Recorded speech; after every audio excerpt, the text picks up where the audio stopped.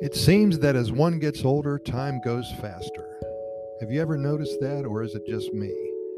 I look up from my morning coffee today and it's April 8th already, only 261 days until Christmas.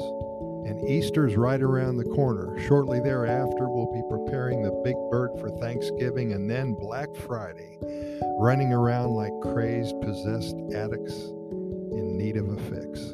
In any event, time flies and there is no way to slow it down or to stop it. Or is there?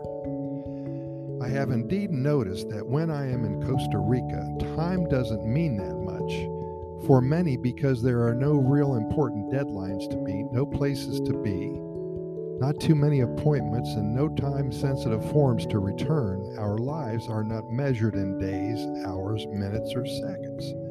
Our days are measured in sunrises and sunsets.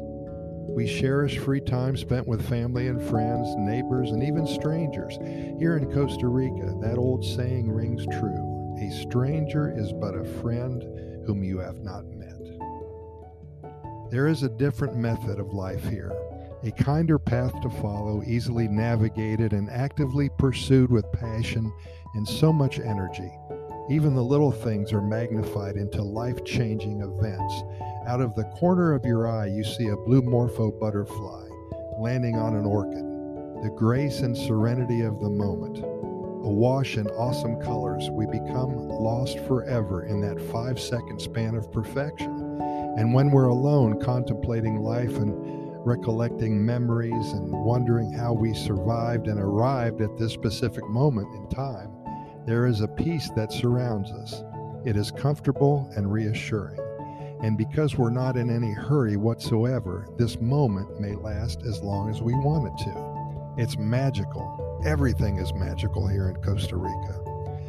In a world where time does matter, it's so difficult and so different. We are controlled by outside forces that determines our every step.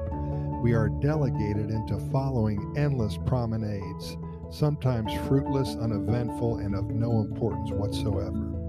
We continue to wander aimlessly because we have to, and time is the mystical controller of the moment, of our seconds, our minutes, hours, and days.